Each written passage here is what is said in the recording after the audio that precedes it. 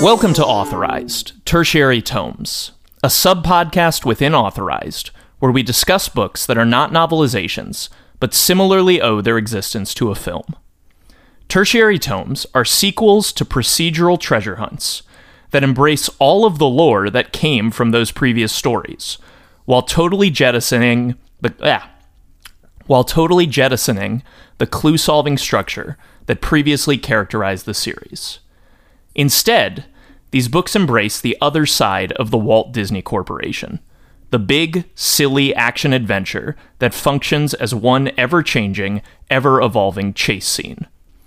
Trading intrigue for thrills and intellect for adrenaline, Tertiary Tomes tacitly admit that their preceding books either weren't successful or utterly wrung dry their conceit to the point that radical new leaves must be turned over.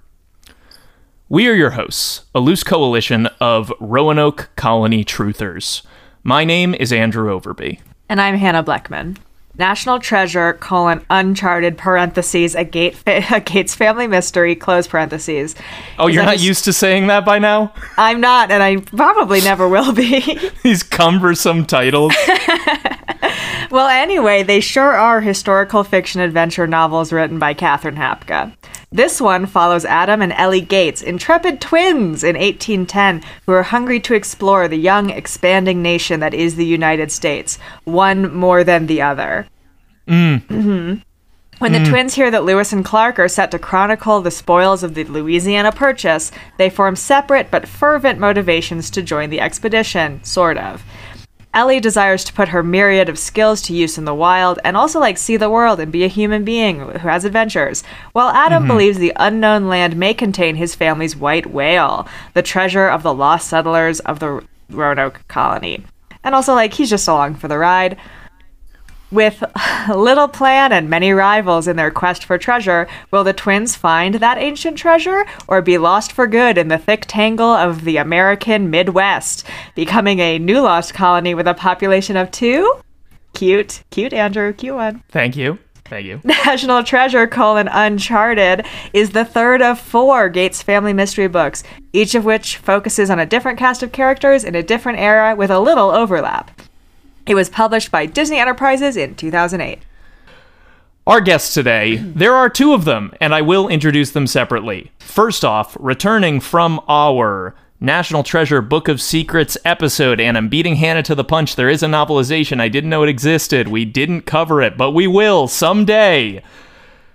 She was going to say it. Screw up one time. A costume technician based in Los Angeles, Annie Ulrich. How are you doing today? Doing great. Ready to talk about National Treasure again. Yeah, it's nice to be back in the saddle. Even though, we'll get into our thoughts on this once we introduce our other guest. But Annie, do you feel like this captures the feeling that you get from a National Treasure movie? No. That's a hard no for me, Andrew. It sounds like a really leading question, but I think there are arguments on both sides of this. I think that you could be like, well, I really come to it for the treasure hunting. But I agree with you. The entire feel of these stories is good, this one but in particular. This makes me want to read the other ones because I want to rank them and how close did they come to that initial sweet treasure hunting excitement?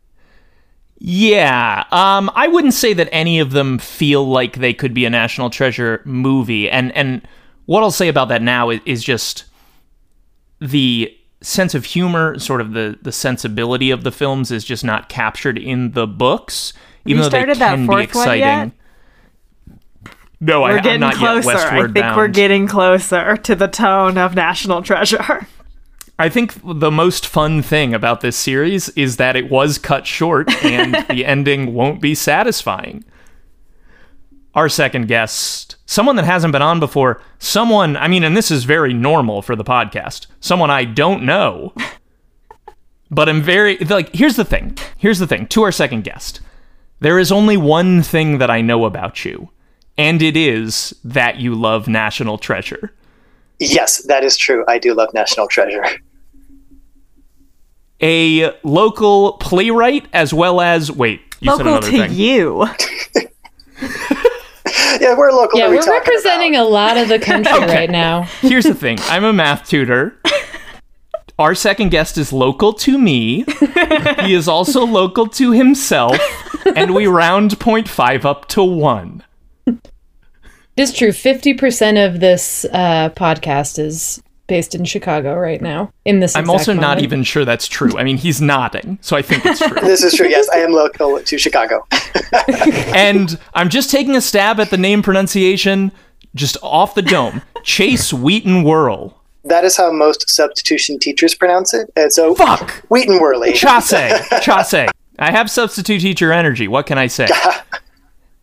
Chase, what is your relationship to the National Treasure movies? What age did you see them at? And what's your feeling about the franchise at large, the new television series that isn't out yet? Just give it all to us. Yeah, I first started watching National Treasure when I was little kid, and I was really taken with the idea of an Indiana Jones style adventure, but not in a, not somewhere exotic like in Peru or in India or in Egypt, but right here in America.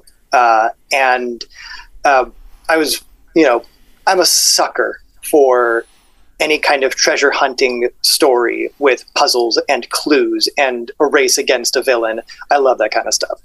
And then I got a little bit older when I thought it was cool to dislike things that I enjoyed when I was younger. And then I was like, National Treasure, what a stupid idea. Thing on the back of the Declaration of Independence, what a dumb movie.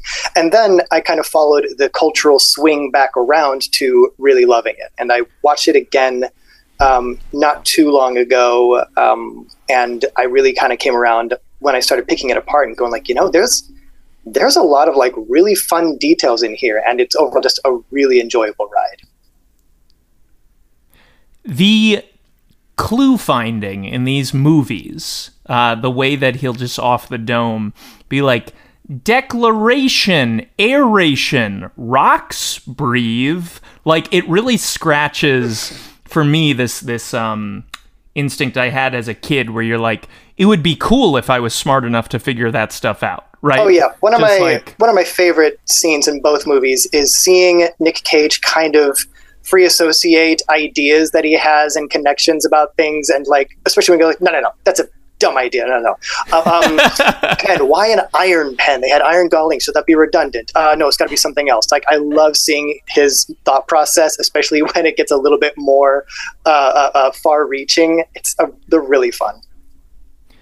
Something that we can possibly brainstorm all episode that I just want to bring up here. In our original National Treasure Book of Secrets episode, we discussed how the two movies have this. They each have this hook. They each have this unofficial tagline. I'm going to steal the Declaration of Independence, and then I'm going to kidnap the President of the United States, which is something that almost no other movie has going for it. This sort of like, I'm going to subvert America tagline. And I think I put this to us last time, but I cannot come up with many others. Like, were there to be more?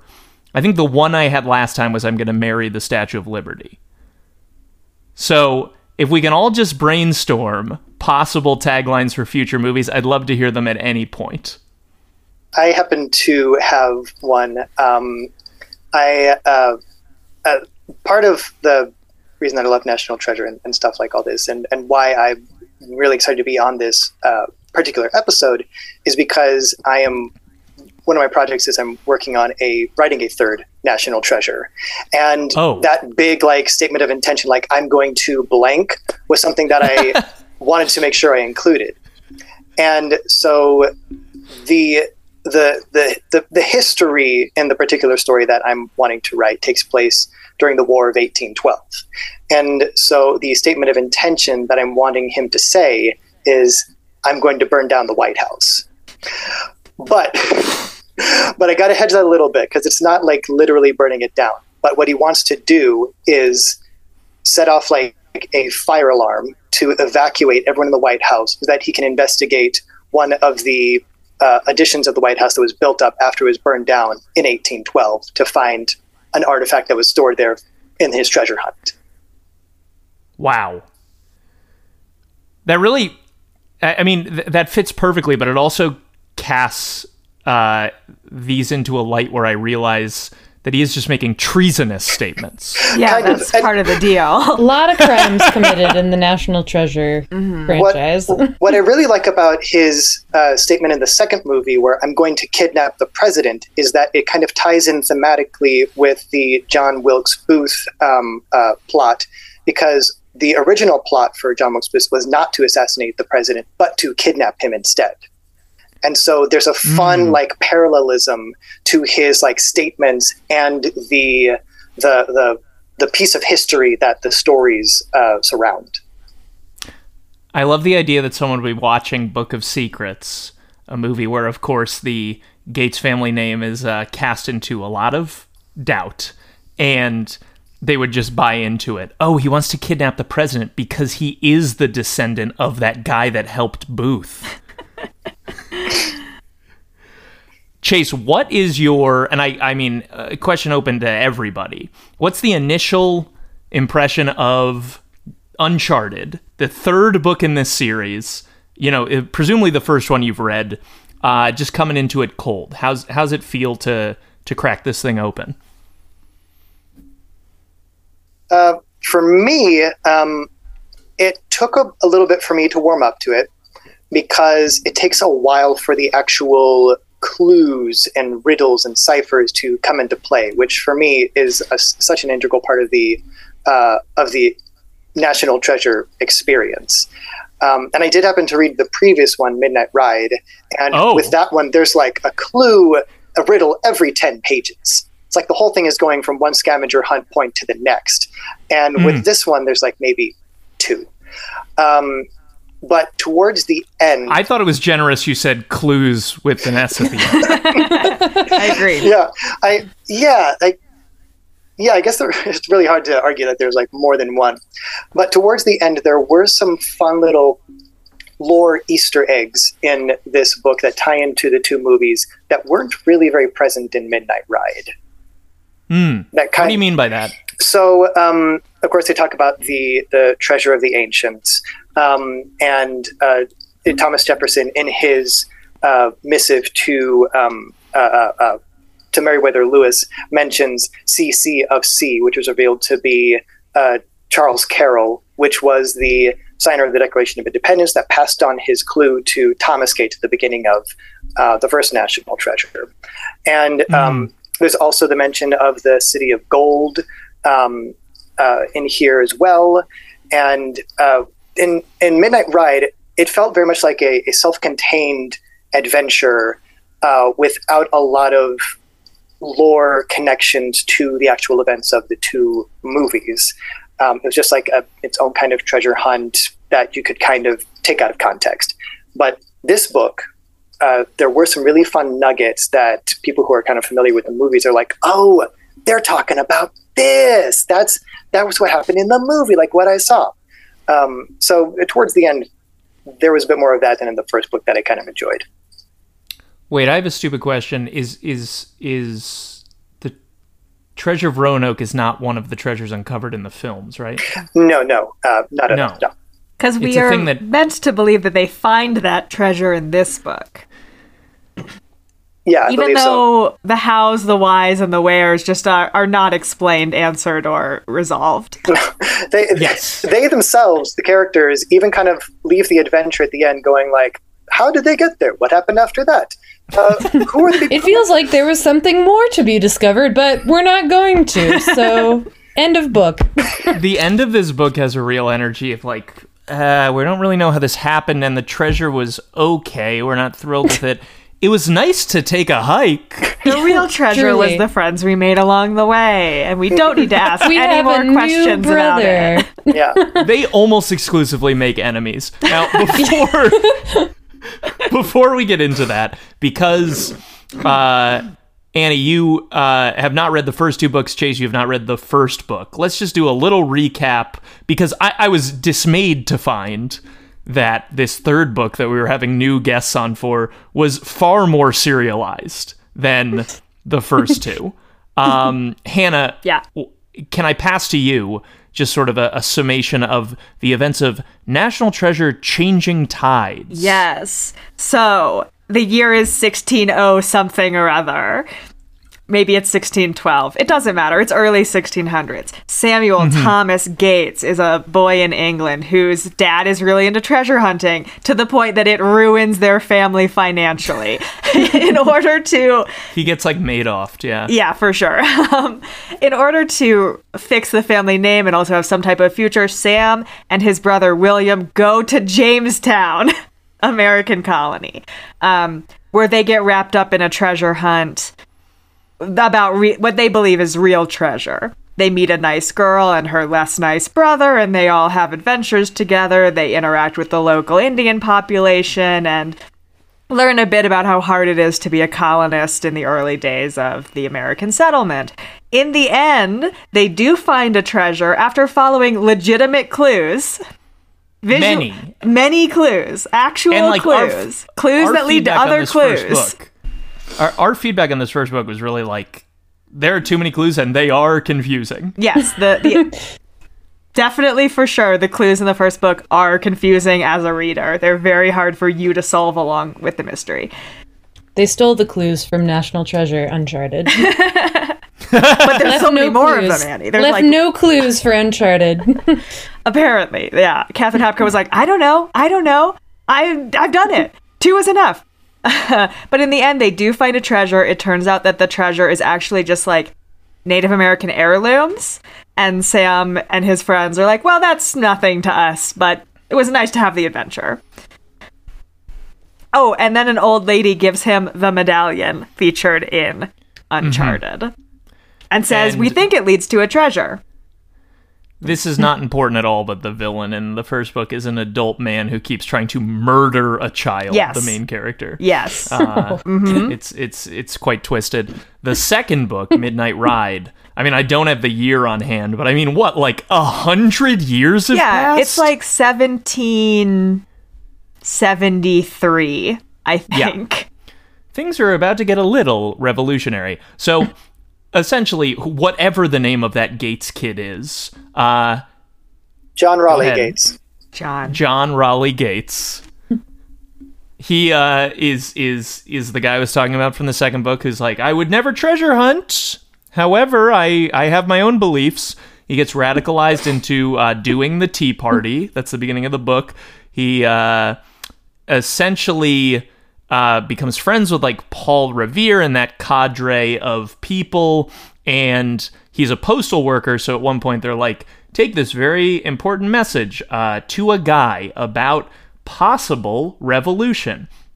And he gets to the guy and he finds that the guy has been murdered by the regulars, the British soldiers, and sort of has to take up the mantle of solving this treasure hunt that guy would have gone on, which is a hunt in which a bunch of guys from Yale who, and this is my headcanon, a bunch of guys from Yale who got really loaded one night and were like, we should hide a bunch of guns, did that. And then there's a bunch of clues as to where to find this this cache of ammunition, and he follows a bunch of clues that were more followable than the first book. Good clues in book 2, in my opinion.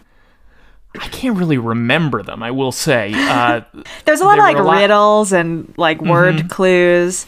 And also the book does a funny thing where they're like, hey, remember that clue we found at the end of the last chapter? Well, at the beginning of this chapter, we've already solved it. Don't worry about it, which is fun. They do that, but then they also do things where they're like, we uncovered a clue. I wonder what it means. I spent a year thinking about it. So much time passes between clues. It's like my main thing with like this series is that the pace is very different from your National Treasure film, where it's like the movies, it's like, we got to go now, like go. But this one is like, oh, we'll think about it, and then a month passes. It's like, hey, I got an idea about that clue. Well, have you, Chase, have you ever read a movie novelization based on the screenplay? I don't think I have, not for a long time, actually.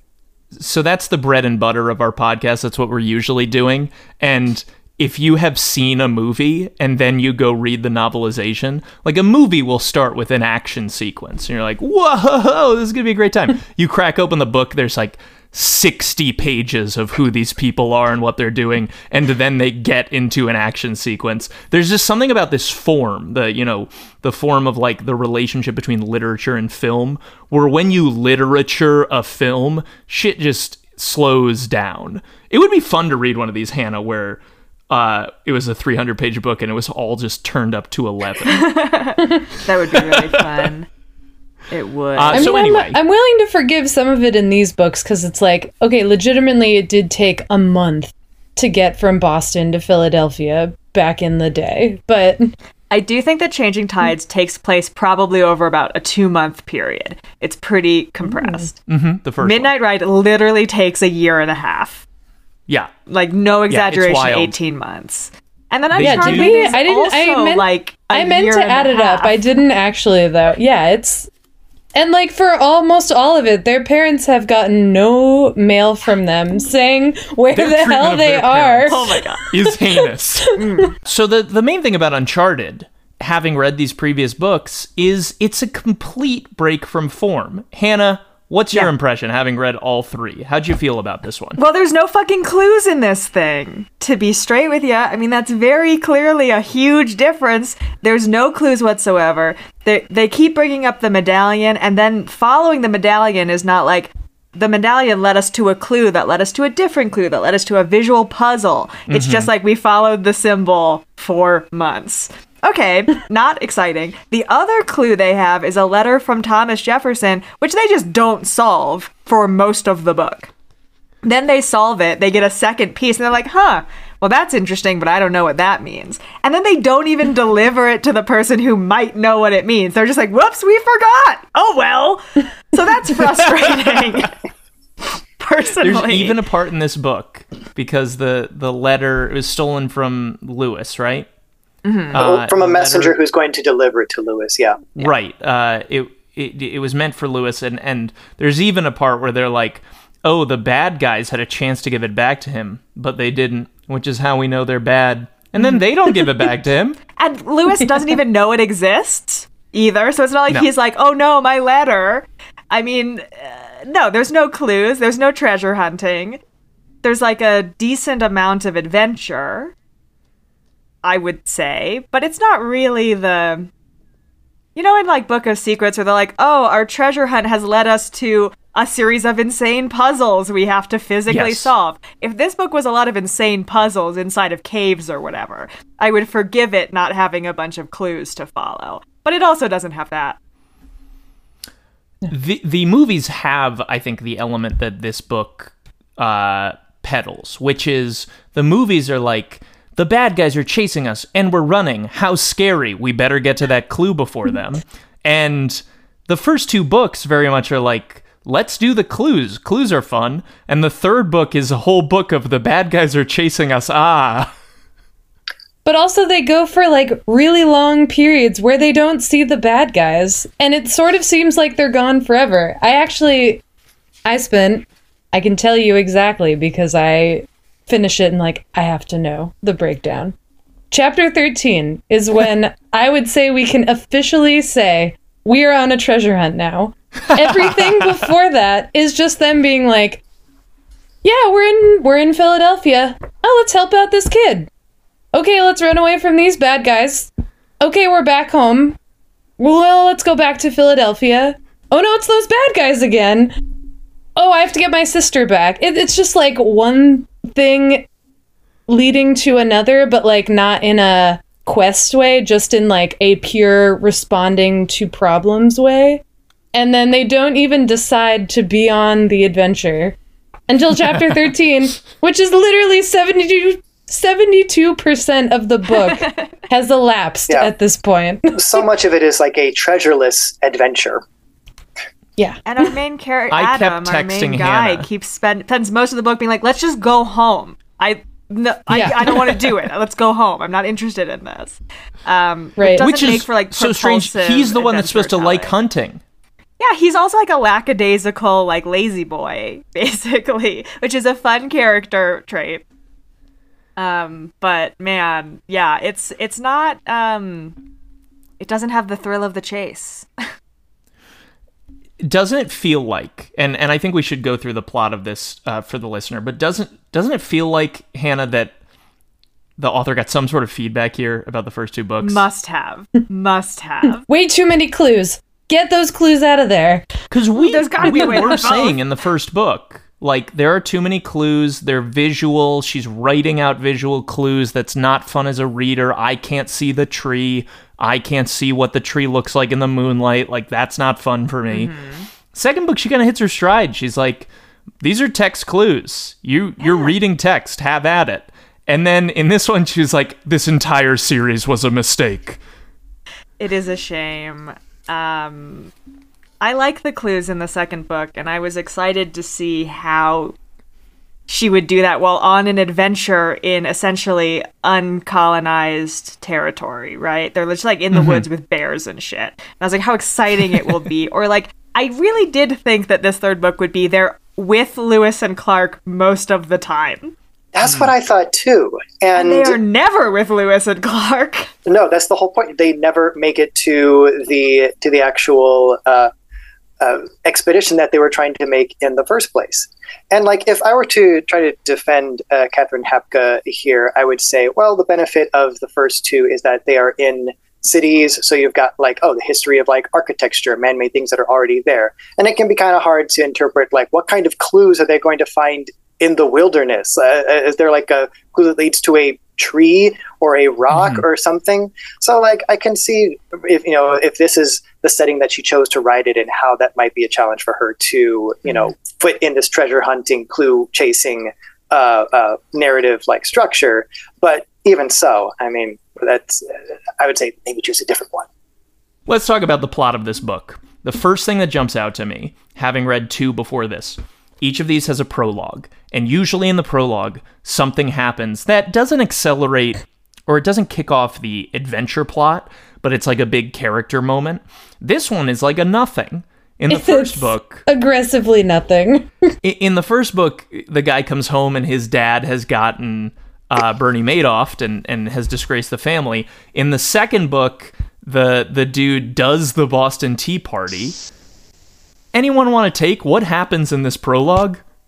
I mean, literally the only thing that really feels relevant to the rest of the book is that they meet the Brewsters, which feels like maybe we've made enemies, and that's gonna. I thought it was gonna be something like them saving the kid, foiled some plan that, wheels start turning as a result of that. But it's literally just like, we met a character who's going to be relevant later, and we met our villains.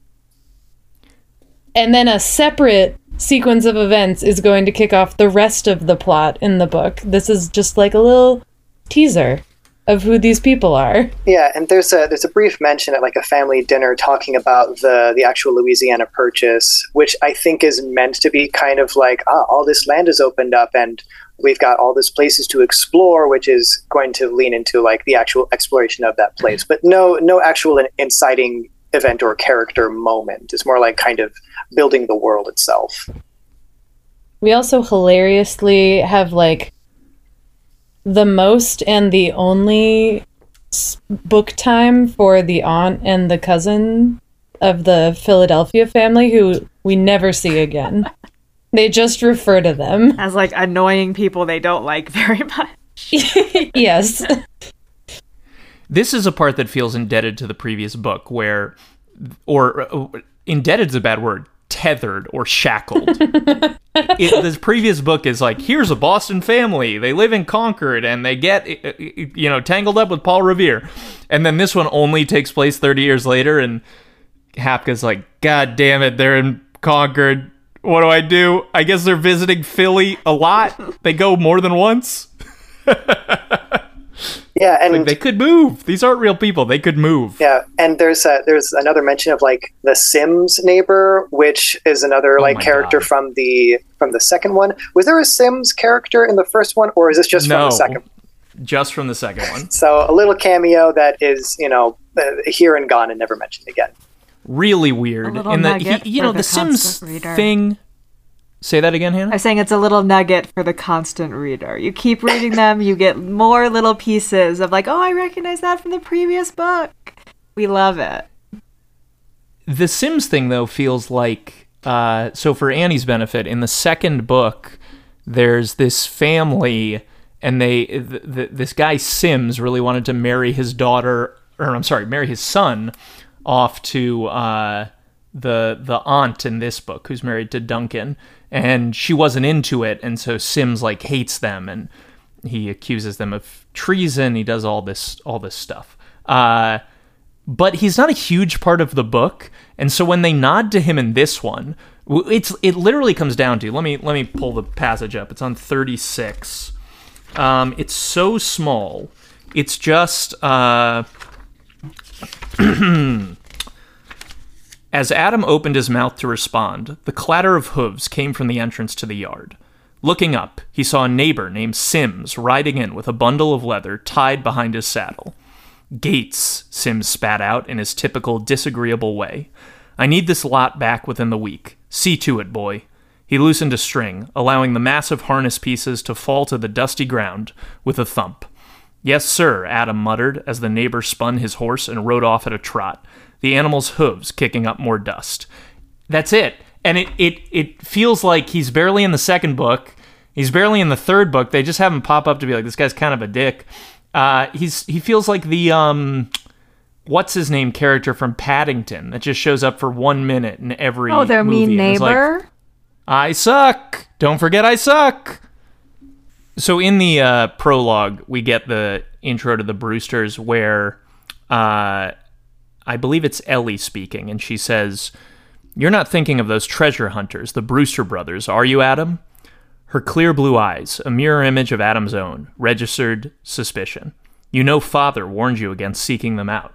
We never hear why. Maybe he's heard that they are of ill repute, because as we find, the Brewster brothers have all the same motivations as our protagonists, but they just stoop to horrible acts. They got onto their treasure hunt because they stole a letter meant for Lewis about how, hey, while you're checking out the Louisiana Purchase, by the way, we think there's some Roanoke treasure out there. They are real Sean Beans in National Treasure 1, to the point where they should have the same last name as him and they don't.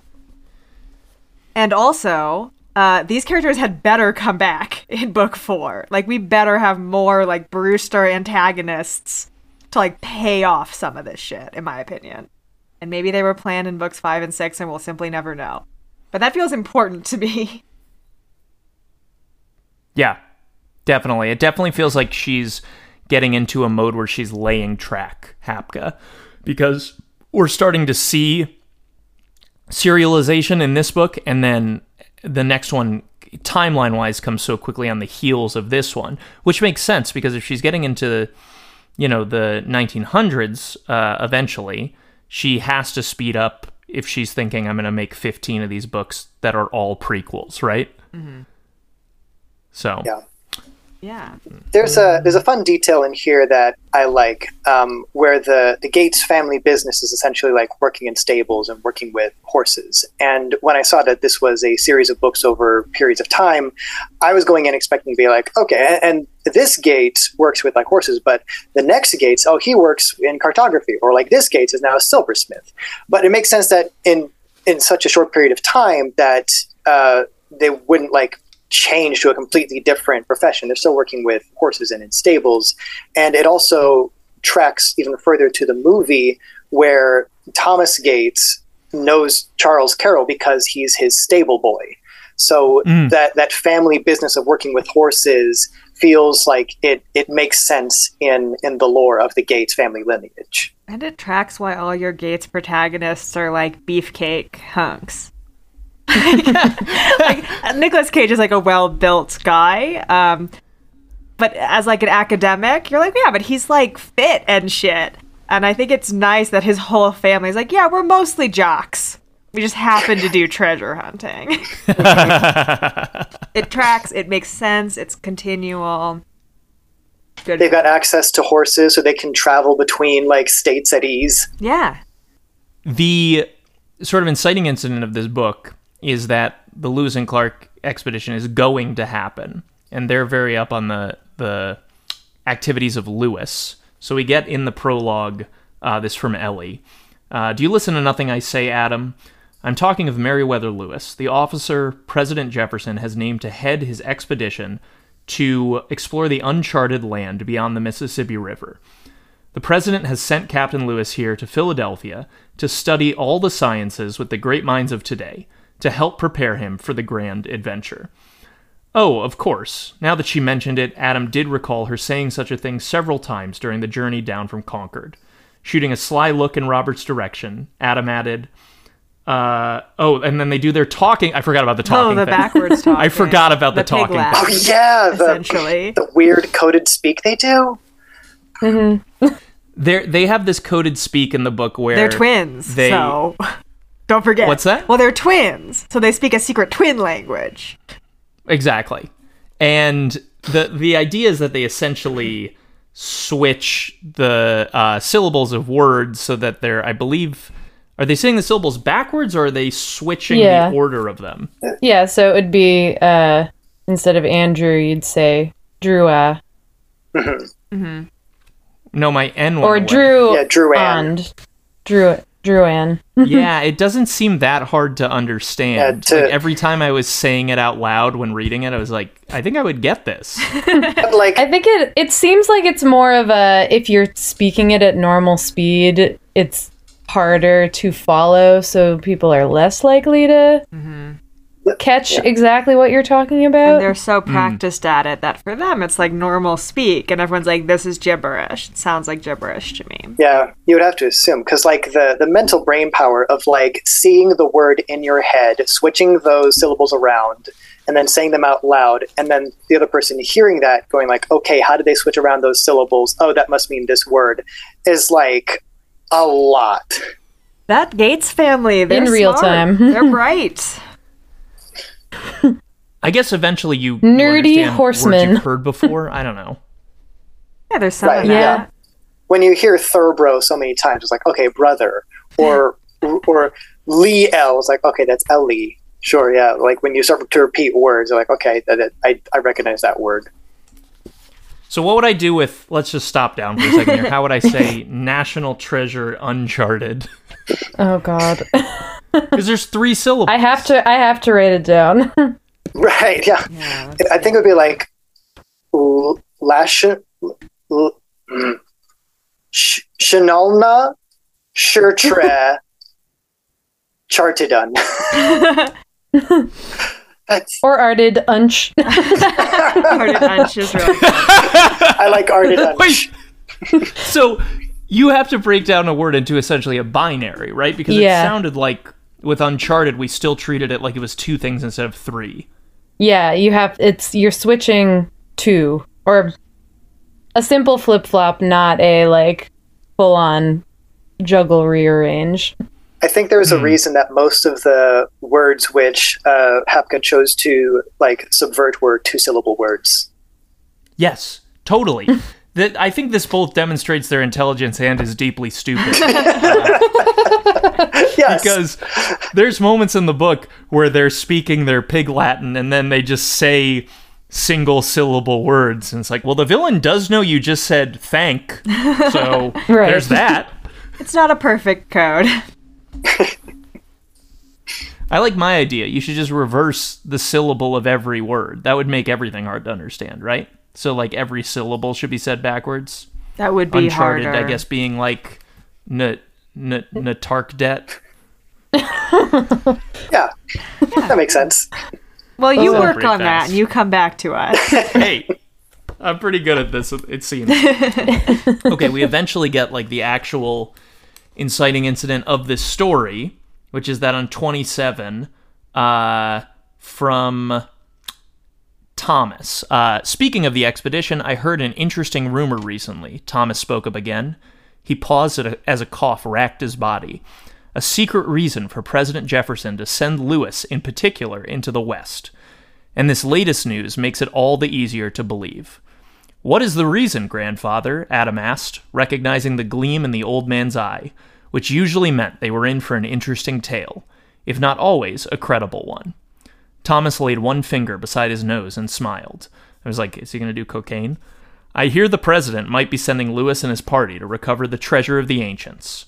"Oh, father," John scoffed with a chuckle, but Adam's heart started beating faster. The treasure of the ancients? He'd grown up on tales of that mystical collection of riches. It was said to date from the time of the pharaohs or earlier, a treasure that had been fought over for centuries, growing larger throughout time to unimaginable levels of wealth.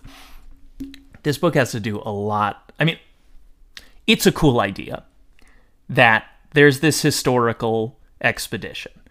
And we've talked about this in, I think, our Changing Tides episode, but one of the challenges of this type of historical fiction is you're trying to put heart-pounding treasure hunting within the confines of known history, which means you can't do things that are too ridiculous. You can't go, "Hey, there actually was a woman on Lewis and Clark's expedition." People will just go, "No, there was not."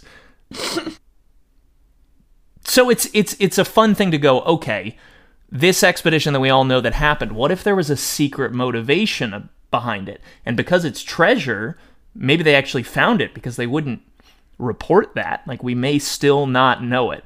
But they have to do a lot of legwork to explain why the treasure of Roanoke is within the confines of the Louisiana Purchase. 1, yes, they absolutely do. 2, it feels like what this book is purporting is that Jefferson says there's a separate treasure, right? And it's what we know is the treasure from Book of Secrets that's underneath Mount Rushmore, right? Go look for that. There's clues. Here's a starter clue. Which, like, how did he find out about it? How does he know where it was? Well, the treasure of the ancients, as I was led to understand, is the Templar treasure from the first movie. Oh, man. Because the way he's describing the treasure, like, accumulating over the centuries, in the flashback from the first movie, we see starting with the pharaohs and then gathering throughout time and then collected by the Templars, traveled to America where they hid it somewhere. So anytime they talk about the treasure of the ancients, I'm led to believe it's that treasure specifically. That makes way more sense for why, what's his name? The other founding father. Charles Carroll. Charles Carroll would be involved. Because I was legitimately thinking, like, wait, so Charles Carroll had his hands in the first treasure and the second treasure? How? Right. But that makes way more sense. Yes, I do. Now I'm starting to feel like I should have rewatched both movies in between reading each book. And also done a rundown of who is who and what every single name, when it has come up and what it's meant. And what treasure is what treasure. Because, like, we got to the end of Uncharted and, like, I think Sacagawea, I was like, oh, those are the 6 grandfathers. And I was like, oh, that's Mount Rushmore. I know that. Because I'm a smarty pants. And I was like, right. Then, only now, I was like, oh, and that's the treasure from the second movie. So this family's never going to find it for another 200 years. Right. Yes. Damn, Gates. Yes. Wait. Hold on. So the treasure from the letter to Lewis is the treasure from Book of Secrets? No. The letter, the missive, which Jefferson meant to send to Lewis, contains a clue referring to Charles Carroll, who had the first clue, which leads to the treasure hunt for the Templar treasure, or which the treasure of the ancient. Philadelphia. So are we to believe that Thomas Jefferson wanted him to receive this letter before he left Philadelphia so that he could use that treasure to fund the expedition, and that's the end? I don't think it was meant to fund the expedition. Now, I'm very... This was one thing I did have questions about, actually. Like, the motivation for Jefferson to send this clue to Meriwether Lewis. Because if Jefferson knew about the treasure as one of the Masons, like, he wrote the Declaration of Independence, I think it would be difficult for knowledge of this treasure that they wrote a map on the back of the document which he penned to escape his knowledge. What purpose would he have to send a clue to Meriwether Lewis. Why would he want him to find that? Did he want him to keep the secret rather than like actually look for it? That's never really gone into, but like following the thread back to its initiation point really doesn't kind of muddies like what is the purpose of this actual inciting incident here. I wish there was a scene where they meet Meriwether Lewis and he's like, oh, thank you for delivering the letter. Let me explain to you what it means. And then we'd all be like, oh, cool. That's what you were supposed to do. And that doesn't happen. They also don't like bump into Thomas Jefferson ever, who's like, you found my clue. You solved my riddle. Congratulations. Well, I think that's kind of a clever bit of writing that he doesn't get the letter, even though it's unsatisfying because once again, they have to explain why this didn't happen or why the treasure lay dormant. If it's not clear to the listener, another reason that this is so confusing in this book is because there is a lot of disagreement about whether this book is about pursuing one treasure or two. Because there's the treasure from the Roanoke colony, which is this running through line from Changing Tides from the previous books. And then there's the Meriwether Lewis thing. And even though, like, looking back on it, it seems misguided. At some point, the characters get it in their heads that these are one and the same. And then someone wisely goes, why do we think that? Walk me through why we think that. And they go, I guess we don't think that. Yes. Mm-hmm. Yeah, there are two plots happening simultaneously that get conflated by the characters. And then solved separately, but only sort of for both. Correct. And by solved separately, we mean that the Roanoke treasure that is the through line in the book series theoretically gets wrapped up here in this interesting but kind of disappointing treasure find. And then the other one that was the clue was meant for Lewis, that gets found in National Treasure 1? Yes. What a mess. It's very convoluted, especially when she's tying together two different treasure hunts from two different movies into a single narrative. I never would have pieced together that the big treasures within these books that everybody's looking for all the time, the Treasure of the Ancients and the Lost City of Gold or whatever, are the ones from the movies. Like, never, ever, ever would I have been like, obviously, of course. And now that you've explained it, like, it makes sense. But right. I didn't know. Those little pieces of lore were the bits that I kind of enjoyed. Where it's like, oh, like, I can enjoy this having watched the movies instead of, like, trying to engage with it as its own separate, like, book. I think it's kind of fun because it lends even more grandiosity to Ben finally finding the treasure that his ancestors have been curious about for like so long, and that we kind of see even here. We're reading about his ancestors like trying to piece it together, but in their lifetime never being able to make any headway. And so I think it's a fun little way to kind of build up that big revelation in the movies. Maybe this is why this book feels so unsatisfying. It feels very realistic. Like, if I found myself on a misguided journey on the Mississippi and, like, had a mysterious letter and was seeing these medallion markings with arrows, like, I could probably figure out the arrows and follow them to a place, but, like, would I be able to pluck historical clues out of and like free associate out of thin air my way to like a treasure so vast that it's inconceivable for the average person? Like, it feels much more like, yeah, this is an Annie scale adventure, like paddle around on the Mississippi and find a trunk in the ground. Nice. I like that these but that's not what I come to this book franchise for. I'm with you. I do appreciate that these protagonists are, I think, like almost the dumbest of our protagonists so far. Like, not to be rude to them, but like in the first book, Sam is like very bright. He's a guy who reads books and he has like a photographic memory, which really helps them. Eidetic. Whatever. He clarifies. He doesn't. He doesn't know the word. Whatever. The point is, then like John in the second book is like not necessarily himself like a puzzle solver, but he like knows how to ask the right people and find the right direction to go in a way that feels smart. And these kids are just like, let's just move forward and see what happens. They're not, and they just like never solve. They have to like pick up a feral child to solve the clues for them. Yeah, Franklin Poole really carries the... Yeah, he really does. I desperately want Franklin. His name is close enough to other famous sounding names that I'm like, that has to be someone from history. And then very directly in the back of the book, they're like, the made up characters of Adam, Ellie, and Franklin Poole. I'm like, okay, well. So they see Franklin bullied by the Brewsters, I think in the prologue, really early in the book. And then later on, where are they going when he's stowed away? Are they going back to Philadelphia to approach Lewis about going on the expedition? They're going to Pittsburgh with the Brewsters. Yeah. Oh. Yeah, they go back home. Sometime passes after Ellie meets up with someone who's part of the expedition, and she's like, I want to join. And he's like, we're already leaving. And so he's like, well, bummer.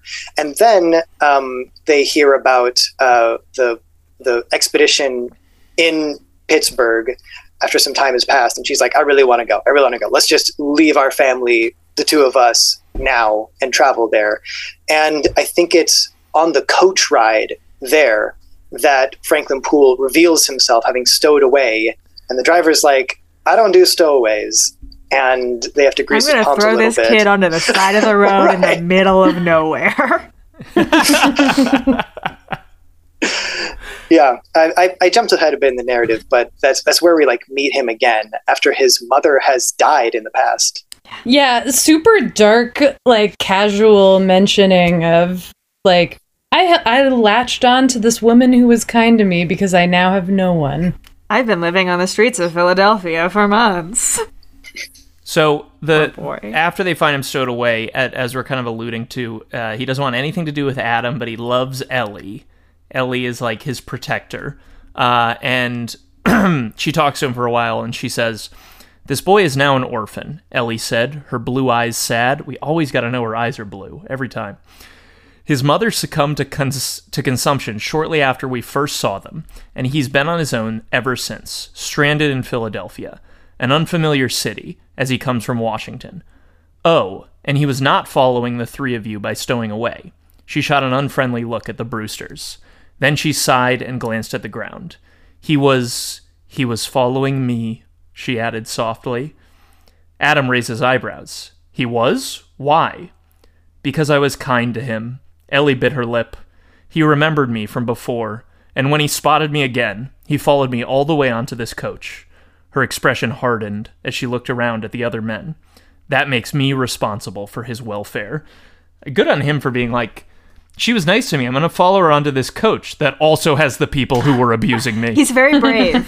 Yeah, ballsy kid. Yep. My salvation and damnation lies on this coach. Yeah, it really does feel like everything, like Franklin Poole is written in a way where Catherine Hapka was like, what would Riley Poole do in this situation? Franklin will do the opposite. He will display cunning.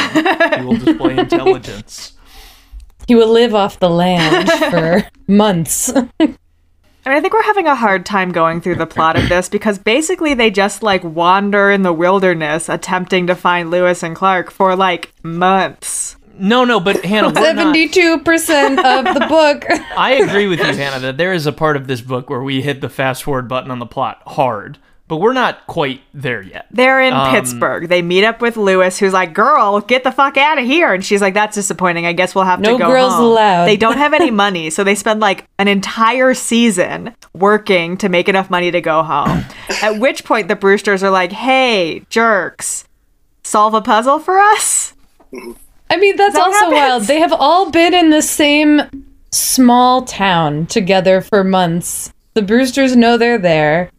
And one day decide, hey, let's hassle those right people when they're again. about to leave. They're like on their way to their coach home, and the Brewsters are like, and we're doing a kidnapping. But right before that happens, we get the scene where it's on 70, because they've gone, of course, to as we said, join the expedition. And we have the scene, it ends the chapter and then begins the next. We are here because we wish to volunteer for your expedition, she's speaking to Lewis. My brother is strong of limb, and I have much interest in the scientific discoveries that may be found out in... She trailed off when Lewis held up his hand, seeming alarmed. Oh, my dear, he said with a brief laugh. Of course we cannot have a woman on the expedition. It's quite out of the question. I did like that. End chapter was 3. Like, he would say no. He would definitely say no. On the point of that, something that struck me about that moment was because Meriwether Lewis is a historical figure and a, beloved one, they treat his sexism very gently. And had this character been an invented one by the author, I get the feeling that his sexism would encompass his personality entirely and make him an awful person. And his sexism is also received very gently by Ellie. She's just kind of like, well, that's a bummer. I'm disappointed.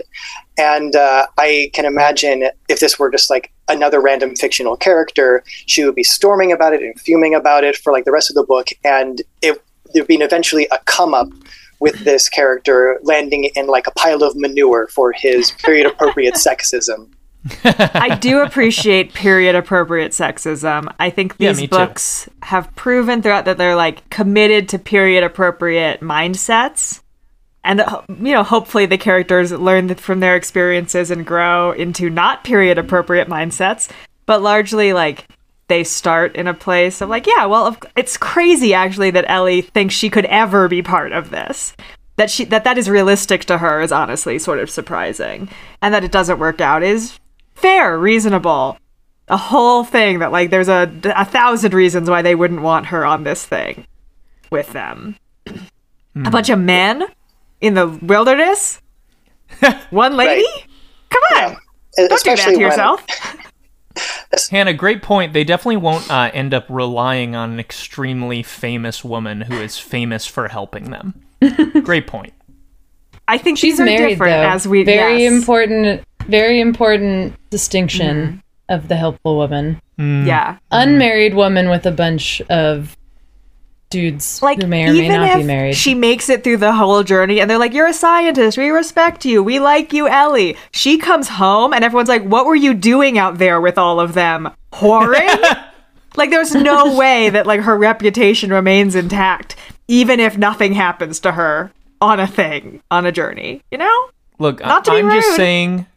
I'm just saying that we could have, Ellie Gates coins. It's a problematic opinion. Even as I say it, I'm realizing it. I mean, it's not good. I don't know if this is true, but I do vaguely feel like in the time period, the view of Sacagawea was that like she was helpful, but she's also like an ignorant native woman who ran around with her tits out, and that was a whole thing.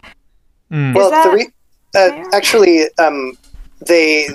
a lot of why she was valuable on the trip was because she could be a translator for the native population, and apparently, I think she was well beloved among the expedition.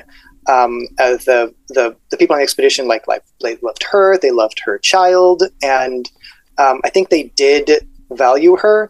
But I think a lot of from her utility more than as a human being. Hard to say. I believe that the people on the expedition liked her and respected her. I have to imagine if it was 18 whatever and you're like reading a newspaper in Washington, D.C. and it says like reports from Lewis and Clark say that they've hooked up with an Indian woman who's telling them where to go. I'd be like, what's her deal? That sounds insane. And I, in a period appropriate way, would be like, well, I don't respect her. Like the larger world conception of her. I mean, I feel like probably because she existed outside of, quote, polite, westernized society, she could kind of do whatever because she was never going to be respected either way. So if she's on an expedition with a bunch of guys, whatever. If she's living with her fur trapper husband. Yeah, exactly. Like, it's kind of all the same in the eyes of, racist American settlers. It is funny that Ellie is the one character in these books so far that is like, I would really like to do something socially subversive. I mean, we've had characters in past books who are like, I want to go on an adventure, blah, blah, blah, whatever. Ellie's the one who's like trying to do the most subversive thing. Like, I'm a young woman, I want to be on this expedition. It sort of bucks every expectation of me. And Hapka has to unfortunately write, and I think, Chase, I'm basically restating what you said, but she has to unfortunately write that fire in her belly, and then also, oh, I can't go? Okay. Yeah. This is the world that I have grown up in. I mean, it's an interesting book where she gets the no, and then she's like trying to follow the exposition, and her brother's like, "You're in danger. This is bad. Like, you're She not also going to gets find kidnapped them." like twice, Yeah, which is too many times. yeah. It is a strange escalation from the movies. I understand people get kidnapped in the movies and things like that, but like, there's so much verbiage in these books, and Jasper from the first book being the same way, where they just straight up have people trying to do murder on the protagonist. I mean, in the first book, Jasper just walks up to a child in a field and shoots an arrow trying to hit him in the heart. And it like goes through his shoulder. And it's just like, this is vicious in a way that I feel like not even the movies I are. think Sean Bean is actively trying to do murder. To adults. Eventually. He's trying to do murder to adults. Yeah, to his peers. I agree that Jasper should not be trying to kill a child. But when the Brewster children are trying to kill the Gates children, I'm like, that's fine. That's okay. And then at the end of Book of Secrets, like, Ben Gates is like, I guess I'm gonna die here, for sure. And doesn't, thank heavens. But like, there's the risk of death. And I feel like the risk of death is more realistic in the movies, where I am worried for those characters. In a way I They wasn't almost here. get starved. They could have been starved to death in a chamber in a basement in the first movie. Or more likely shot when Ian? It's Ian, right? Ian. When Ian comes back and is like, you gave me a bogus clue. And they're like, yeah, we were really hoping we'd not be here when you figured that out. Yeah, where were we in the story? I mean, they spend like 100 pages on the river, walking through the woods, I not know. doing anything. Look, Hannah, you've made I mean, extremely clear that you don't want chapters to 6 discuss to that 12 part. is literally get Ellie back. We got her back. They're chasing us. We ran. And then finally, in chapter 12, they have escaped the Brewsters and they are lost. And then it's time to get unlost. And then, after getting unlost, thanks to Franklin Poole, some of chapter 13 is them secretly treasure hunting. Adam does not know they're secretly treasure hunting.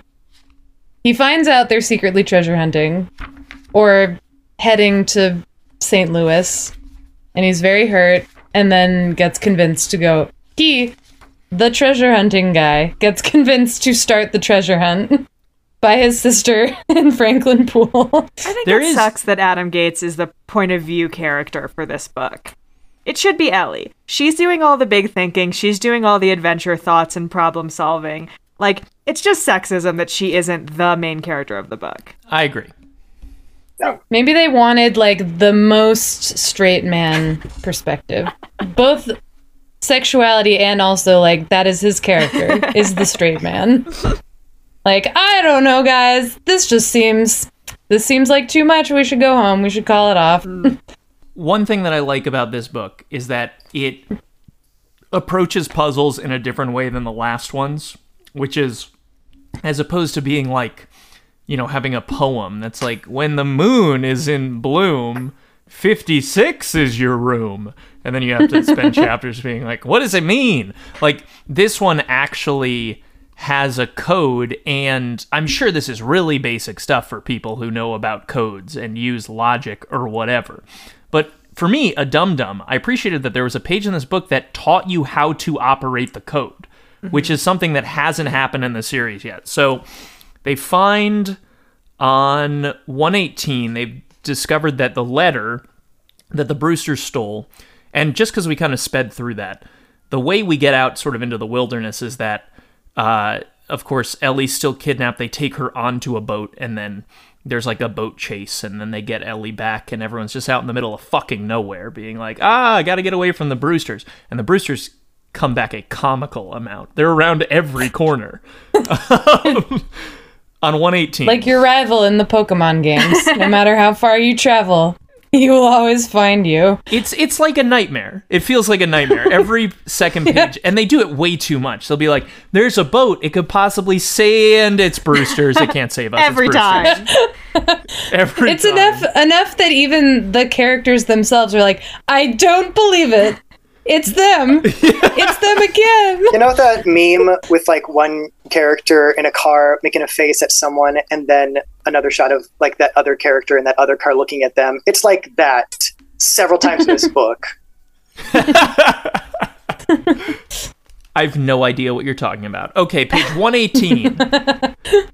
So, it says, Adam glanced up, realizing he'd nearly forgotten that Franklin was still present and listening. A substitution cipher, he repeated. My father and grandfather taught me all about such things. See, first one creates a tabula recta. That's a sort of square of alphabet letters, with each horizontal line shifting one spot to the left. So the first line begins with A and ends with Z. The second begins with B and ends with A. The third begins with C and ends with B, and so on. Do you see? He wondered belatedly if Franklin had any practical knowledge of the alphabet whatsoever. But the boy nodded as if he understood. Then what? He demanded. Then one chooses a keyword or line, Adam said, gripping the edge of the shelter as the scow? What's a scow? Scow bounced off a floating log, and the boatman let out a curse. Boat part. Part of a boat. It's a boat part. Part of a boat. Cool. Cool. It can be anything. Say you decide that the keyword would be your first name, Franklin, and the line you wish to encode was your surname, Poole. You would start with the first letter of each word, finding the F in Franklin in the top line of letters and the P in Poole in the vertical row going down the left side. Then you would follow each of those lines out to the spot within the tabula recta where they intersect. Whichever letter was found there would become the first letter of the coded line. I was like, cool! I get that in my mind. I also thought, wow, that would take forever to just write out the tabula recta. Mm-hmm. Right. Yes, you're right. I mean, 26 Graph squared paper is what, has like not over been 600? invented yet. Yeah, it's a Well, lot. I think once you make one, you just keep that one. Oh, and you just count. And you're like, I'm a code person, so I'm just going to hold on to my tabula recta and use it for every one of these. What I was a That little feels practical. frustrated by was that we didn't get to see what the encrypted like series of letters was. So we didn't get the chance to try and crack the actual code itself. It just said like the letter was, here is your thing, and I'm going to offer you these keywords, and then it says like a bunch of gibberish follows that. And I kind of like being able to see the gibberish to be like, all right, let's see if I can do this. I won't. It's way too much work. But to be able to like be given the opportunity and then see the characters figure out what you were just given is really fun. And I was like, I kind of wish I had seen that. Agreed. I also, they say gibberish, but like, I don't, is gibberish like scribbles that aren't even letters? Is it Right. letters in weird orders? Is it actual recognizable words, but they don't make any sense together? I also wanted to see the code. I think that's a huge part of this series, is like give the reader the tools to solve a thing. And yes, you're right, this would be massively challenging, but give the readers the tools to do it, because if somebody wants to set their mind to it, they should be able to. You had a quote earlier how Adam was wondering if Franklin had a grasp of the alphabet. And then later Franklin was like, I've memorized the preambles to the Constitution and the Declaration of Independence, you asshole. Yeah, the thing about Franklin is they give him a lot of characterization in here that I really enjoy, just during the endless, sequence of them going through the forest or the jungle or whatever. Let's see. We have bonding with Franklin on 156. For the first time since entering the cave, Adam forgot his own fears. There's a whole part where they're just in a dark cave, just fucking... Hours. Literal hours. They are underground. Hours and hours. Long enough that it seems that they emerged from the cave in a completely different environment. Yeah, and there's that passage where they emerge from the cave, and they're like, wait, I thought we were on the other side of the river. Oh, Plus the river looks completely different. And I'm like, oh, there's a twist coming. I know how plots are. Yeah. It's going to be the wrong area or something. I want to see a map because I just don't understand how they could have been underground for so long that they end up at a completely different river. No, it doesn't make any sense. And even if it does make sense, even if it's like it was a different river, they went under the river. It's like, why would you write in something seemed a little fishy and then ultimately be like, it was fine. It was fine. Right. I have to imagine that they're on the Ohio River that meets this is not an accurate hand diagram, but that meets the Missouri River or whatever. And they enter the cave, like, keep this in your brain, like here, like right at the crux. And they exit right at the other side of the crux. You know what I mean? So just cut in the corner of where these two rivers meet. Okay. Right? I guess. So they go under one. So they're in Kentucky at this point. River, cave system. The pencil is a cave system. Okay. Uh-huh. So This is really helpful in an audio medium. It's for you guys. Fuck the listener. They can look at a map. I don't know if this is accurate either, but that was my guess. I'm looking at a map right now, and it's sort of helping it make sense. A little bit. I mean, what really happens is that Franklin Poole knows exactly where they are on a different river. And Adam fucking doesn't and just takes their word for it. That even though it looks completely different and he feels like they're on the wrong side of the river, he's like, well, I guess I'm just turned around because I don't know what I'm doing. Well, he's also, it's a trick him. hilarious character development because he's spent most of the book before now being like, I know best. I'm the adult in the room. Like, you guys just have to listen to me. And then he finally is like, you know, it's really Ellie and Franklin who have gotten us out of a lot of these binds. I should start listening to them more. And that is when they're like, excellent. We are Now going to St. Louis now. Yes, since Adam is turned around, this is where they take the opportunity to kind of guide the treasure hunting adventure without him knowing.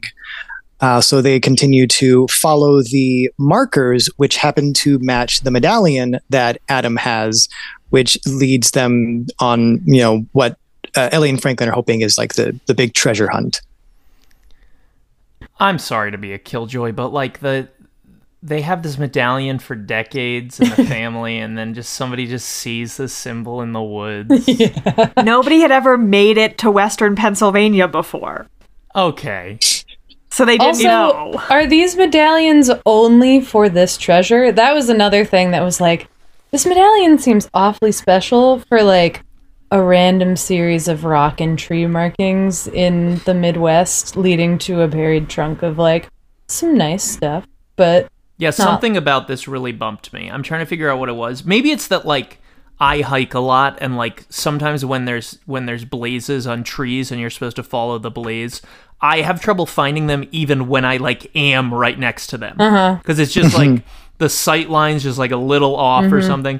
I understand it's a Disney book series, but like they're just like wandering around in life, and they're like, I saw it's in the woods. It's over there. well, it's really again, it is Franklin Poole who's like, I saw that symbol in the woods, and Adam's like, what? And he's like, you heard me. I saw it in the woods. Did I stutter?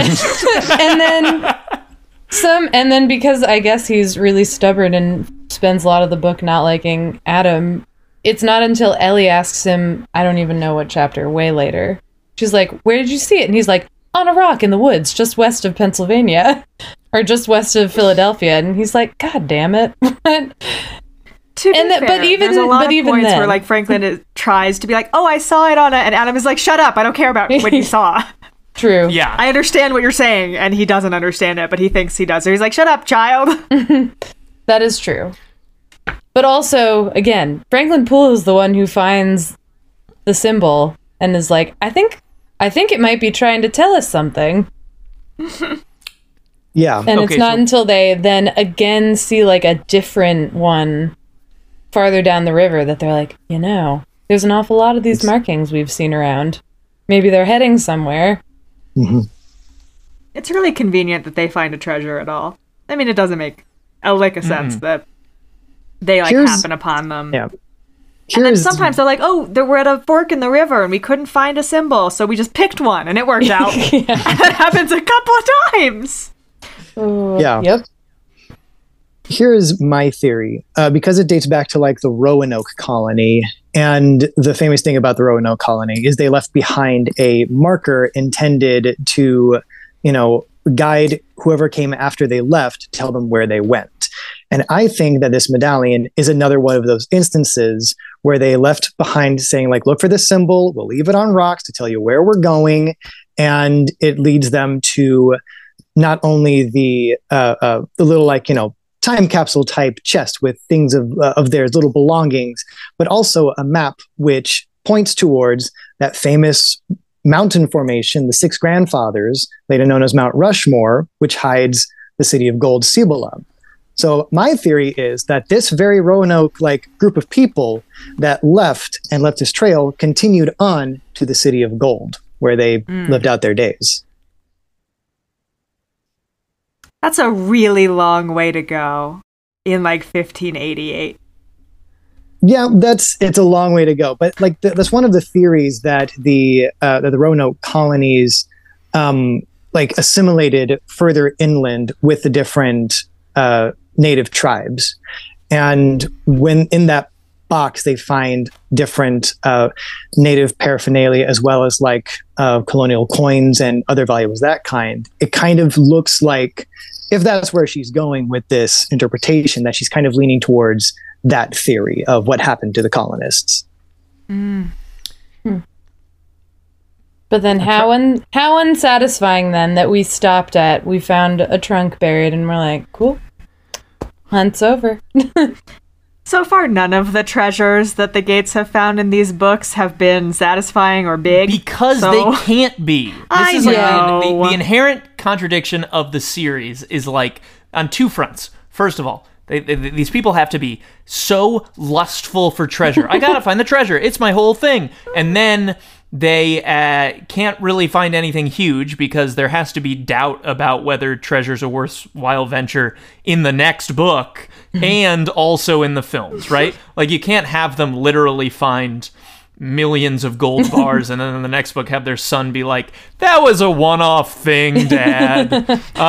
Then the other problem is every book has a character who's got a hard-on for treasure, and then at some point, because it's a serialized series and things continue into the next whatever, at some point someone gives you a medallion that is the key to a greater treasure, and the character who's crazy about treasure is like, you know what? I got enough. I'm good. I'm gonna sit. I gotta take a few decades off. Maybe I'll let my son look at the medallion. I don't know. I mean, what I was hoping for, where I was hoping this book was going, because it did feel like it was heading to Mount Rushmore, in my mind, of cool, Louisiana Purchase, we're heading west, exploration is happening. I was hoping they would get close, and that, and then other plot stuff would get in the way. But you, the reader, got to have the satisfaction of they're right there. I know they're there, they don't, and that, I'm frustrated, but also I have that, reader satisfaction of, being omniscient. Yeah.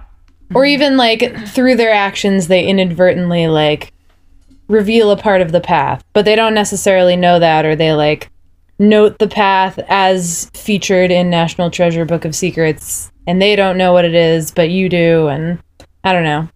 It would have been more satisfying to me for them to be dancing around Mount Rushmore rather than cool, we found a box with some jewels and some nice stuff in it, and we've quenched our adventure lust. If they had actually linked up with Lewis and Clark, they would have passed Mount Rushmore, right?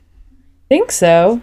Sorry, I'm mid comparing notes, maps, and it's Like where It's Lewis not and going. Clark Expedition? Yeah, and like where Mount Rushmore is, which is not like my strongest geographic.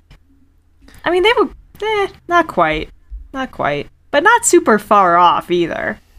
Hey, they could have been in the general vicinity when the Brewsters re-emerged and chased them really close to it. I mean, and then as they we were know, near that Clue. insane treasure is in like a hole in the ground, so you could be like, oh, and then the Brewsters fell into the treasure hole and couldn't get out. So like, I think you're I don't know, you could touching do all Annie on sorts of something. things. Annie, I think you're touching on something really that makes this book maybe worse than the others, which is in being unmoored from like a specific location. The first one is like, we're in Jamestown. This is a foundational moment in American history. The second one is like, we're in Concord, Massachusetts, right before the Revolution. This is like at something we know to be an inflection point in history. Yes, the Lewis and Clark expedition is an inflection point in history, but it, by its definition, is moving. And so having our characters stumbling around the wilderness doesn't feel inherently American in the way that Jamestown or pre-revolution Boston does. I mean, not if they're not aimless. Not if they're not on a famous like, you know, if they were with a band of Totally. Protestants who are eventually going to settle, and you know, I don't know, or they're with a tribe of Mormons who are eventually going to settle Salt Lake City, and you're like, that is a thing that happened in American history. That's cool that they were there for that. They should be there for the expedition. I mean, we all agree on that. They should be doing the expedition with Lewis and Clark, right? Yeah. I feel like it's like the series should be like Forrest Gump, but like the Gates family instead of one man. Just as the second one has them find a bunch of muskets and stuff and then goes, you know what, but since that would clash with history, someone else is going to steal credit, which is how that book ends, so that like the Gates aren't actually in history. They could pull some malarkey with that. I also don't care. I don't care that the Gates are not real, and so they can't affect real history. Like, I don't give a shit about that, because these movies and stories are straight up fake. And we don't have the same presidents. Like, the fact that we have a Bruce Greenwood president means the world of National Treasure is different. And therefore, if the Gates wanted to find a shitty-ass treasure that, like, was enough to get written in the history books, that's chill with me. If you want to be like, oh yeah, the Gates were on the Clark expedition, and like, okay, you look at who was on the Lewis and Clark expedition, like, well, they're not there. Like, I don't fucking give a shit. It's a slightly different universe. It's like a slightly different alternate universe timeline wherein the Gates were there, and that would be fine with me. Or at the very end, for some reason, they're like, take our names off the register. No one can know. Sure. There's a lot of ways stupid excuses you could come up with. I think it's funny when they bend over. I mean, it's the same. It's the same itch of like me watching like, you know, Saw 8 and them in Saw 8 being like, this person was also a killer, but they were in the background in Saw 2, and we filmed a scene to show how that makes sense. So get off our case. Like, I like when movies do that, when they're like, we came up with a way that this fits into history. I mean, I like that too, but I'm also not precious about it. You know, like if they wanted to be like, it works, and also the National Treasure universe is slightly goofy, you'd be like, yeah, great. There is treasure in a way that there isn't in the real world. They should do a National Treasure 3 that takes place in like Blade Runner times, and they're uncovering a mystery left by the Bruce Greenwood president. Or like the history is their fake shit too. Hot. Love it. Would be good. Okay, I've been trying to get out this Franklin Poole character development for an age. So, they're hanging out with Franklin Poole in the wilderness, and Adam doesn't really like him, and then he comes around. For the next little while, he kept up a steady stream of chatter. First, he got Ellie chuckling with some silly jokes and riddles. This is Adam doing this. And once or twice, he thought he heard a soft snort of laughter from Franklin as well. When he ran out of jokes, he switched over to challenging them with word puzzles and bits of code. While this was a regular pastime for himself and Ellie, Franklin caught on quickly and soon was nearly as clever with his answers as Ellie herself. "You have a nimble mind indeed, Frank," Adam said admiringly. He immediately winced in anticipation of the boy's sharp retort, But instead, there was a moment of silence before Franklin spoke. "Me mum said, I got that from me dad," the boy said at last, his voice soft and uncertain. He was always clever with his mind, as well as his hands. "What happened to your father, Franklin?" Ellie asked gently. There was another moment of silence, and Adam began to think the boy didn't mean to answer. Then Franklin spoke again. "He brought us over from Ireland, because he heard there was lots of work here," he said. "Sure enough, he got him a job right off. He helped build the presidential mansion in the new capital city." And it goes on to talk about how, what happened to his dad? Did he die? He got, hit by a falling piece of construction. Oh, I forgot! Yeah, while building the White House. Yeah. Oof. A very logical, but very oh man, way to go in the construction business. Well, there's an interesting historical error that I caught when he was describing the White House. I think it's on page 158 or so. But historical error. Hannah's going to love this. Oh yeah, it could be a universal discrepancy. Where is it? Oh yeah. Sure enough, he got the job right off, helping build it. I guess it's right at the very next line. It says, "Yeah, go." The design and building of the impressive white presidential palace in Washington had been in the news since Adam was a boy. At this point, the building was not white. It was only painted white after it was burned down in the War of 1812 to cover up the scorch marks. At this point, the presidential palace, as it was called, because it was not called the White House because it wasn't white, was more pink than white. In fact, it was often referred to as the Pink Palace. So at this point in time, not a white building. Shame on Catherine. I'm mad at her. She should be better than that. That's a well-known historic. That's come on, girl. The second part of the Franklin characterization is they eventually ask him why he's so good with wilderness. It says, "How did you come to know all this about surviving in the wilderness?" Adam asked the boy as he bit into the cooked flesh of a rabbit. "Was it all learned in those months we were in Pittsburgh? It seems near impossible. You could have picked up so much on your own." Franklin glanced at him, then down at the ground.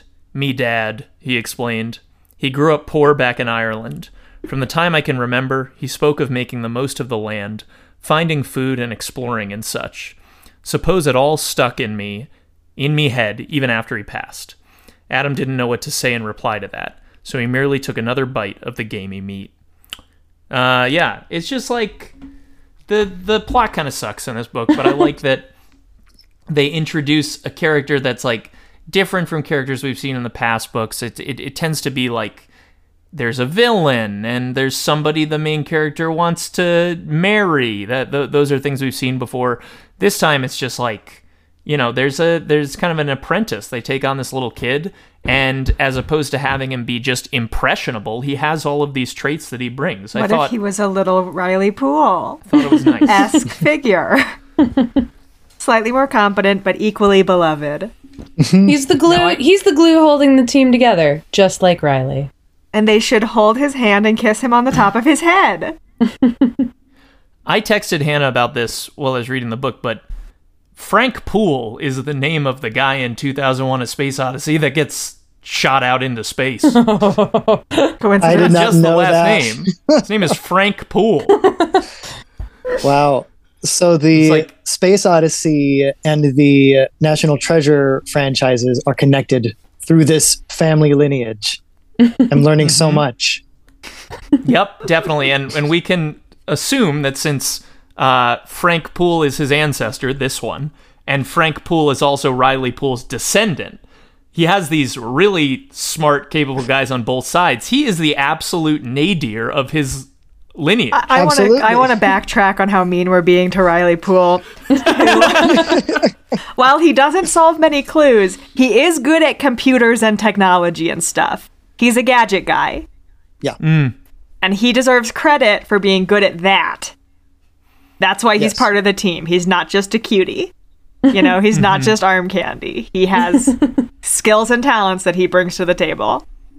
Oh, yeah. He can hack into British traffic cams upon request. Yeah. He didn't know he'd have to be ready to do that, but Ben was like, "You can do that, right?" And he's like, Yes. So he is smart. He is on the astronaut track. He's just not American history puzzle smart, which, Yeah. I think most of us would say the same. So true.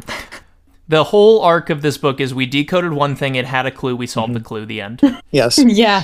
And the only purpose that this particular clue serves is pointing to the beginning of the treasure hunt in the National Treasure film. It does not go any further than this in the context of this particular story.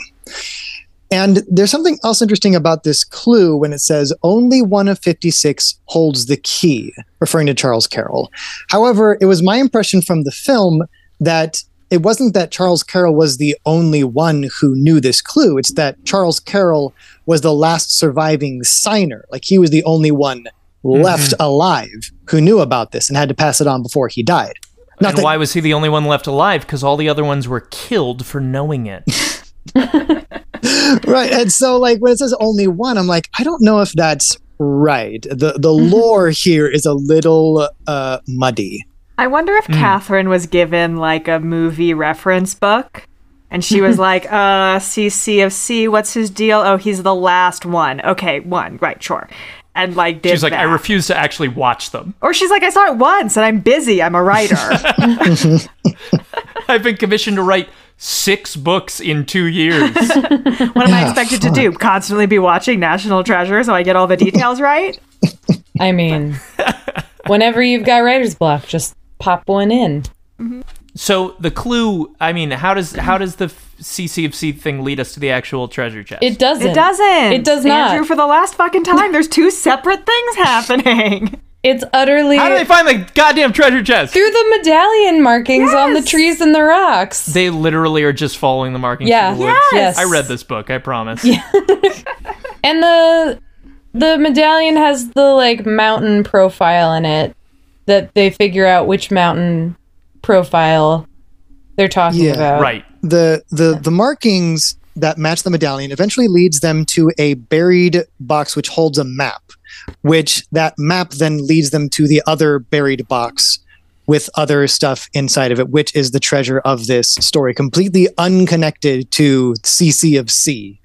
And it is that map which guides them to that box, which also has a marking indicating the 6 grandfathers on it, which is the connection to the Book of Secrets treasure.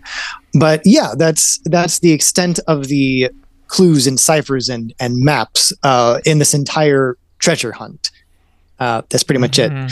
So when they find this map and they dig it up, they're like, oh, we now think that we could use these coordinates and these other landmarks on this map to find the treasure. But we're so close to the expedition with Lewis and everybody. Like, do we go to the expedition or do we find this treasure? And so they have to decide which one do they go to first. And like, do we split the treasure with Lewis and Clark? And they kind of have this whole conversation that, as a reader, I'm like, just go to the treasure.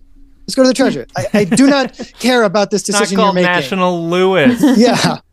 So they have that conversation, and eventually, as they're trying to figure this out, the Brewsters show up again, just like stumbling For upon like them. the 7th time. Yeah.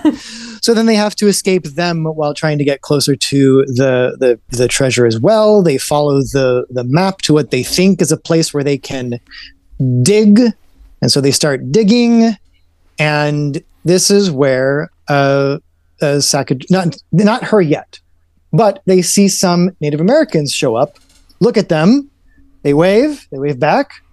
The Native Americans talk amongst themselves, then they leave, and our gang is like, what's that about? Not sure. Let's keep digging.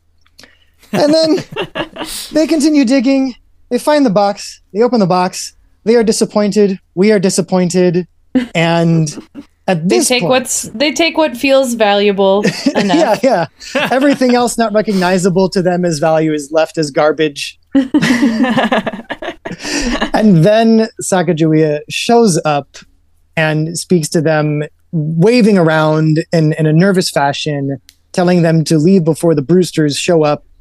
So they go and they hide amongst another hill. They come to the box and see, oh no, they beat us to it. They stomp off and are never seen again. And That is the extent of their villain arc against our heroes. They could have had at least one more chase scene in there, but instead, it's just like, wow, Sacagawea, thank you so much for telling us they were coming so that we could hide, watch them, see the box, and then leave forever. Yeah. Chase Wheaton Worley, you are a loving father who once found a cache of muskets and ammunition that helped the Revolutionary War. Your children say that they're just headed out of town for a day or so, and they just disappear for like a fucking year. I think it's more. Isn't it more? At one point I said to myself, I want to actually plot this out, but I don't think we ever said this outright. They lie to their parents about what they're doing. They're like, "Well, we'll be back in a few days," and then they say we're going to go to Philadelphia because we're accompanying a coffin with one that our horses are delivering. They go to Philadelphia. I think they maybe send a letter being like, "Okay, we lied. We're going to be gone a little longer," but I think that's it. I think the last thing they send their parents is like, "Our trip is going to go on longer than we said. We're sorry, haha." But you can't do anything to points where but you Adam can't is stop like, us. We could write our parents, but they'd be so mad. So let's just wait. And when we get back, they'll be so glad to see us that they won't be mad that we left. So they just don't write. Yep. There's also points in this book when, when Ellie is kidnapped and Adam thinks, maybe I should go to the police with this, but who's to say they'd even do anything? And I was thinking, I don't think these books have established that the Gates family is ACAB. And what are police in the 1800s for, if not for saving like a young white girl from abductors? I'm pretty sure they're exclusively for catching runaway slaves. He mentions them. He does mention them, Hannah. Okay. It's just like, I mean, as Annie says, I feel like most like law enforcement was actually pursuing runaway slaves at this time period. And that like kind of notoriously isn't like the first like police force like in New York City in like 1880. Oh, could be. I don't know. Yeah, that He sounds does about right. talk about the You might police, like though. go to the local militia and say, "Hey, I need some help." But I don't think like a police force is historically accurate to 1808 or whenever this book takes place. You just Could go be to your wrong. local pub and say, "I need some strong men to help me chase the brutes who got my sister." And some guys at the pub are like, "Yeah, I'm down for that. Okay. We love fighting. We'll form a mob and help you." Yeah. So Chase, this your missing children has really caused so much stress that your marriage isn't doing so well. So you spend your nights alone. Knowing what you know, would you pick up a copy of National Treasure Uncharted: A Gates Family Mystery #3? Oh boy, if I really had a few hours that I desperately needed to kill to get my mind off of my missing children, I don't know if reading about more runaway children would help. So I'd probably be These like, scenarios always eat themselves in this exact way. so We're always like, well, if I was on an alien spaceship, I don't think I would want to read about getting attacked by aliens. I think I would probably grab for any other book, maybe something lighter. Great. What did you think of this as a book? As a book itself, like not connected to the National Treasure franchise, I thought it was just very mediocre. I thought it was like okay. I didn't really get a whole lot out of it. The only times I really enjoyed it were those little bits of details that I could connect to the movies. I could point my finger and go, "Oh, that's the thing from the thing that I like." Otherwise, I was like, I'm not really getting much out of this as its own book.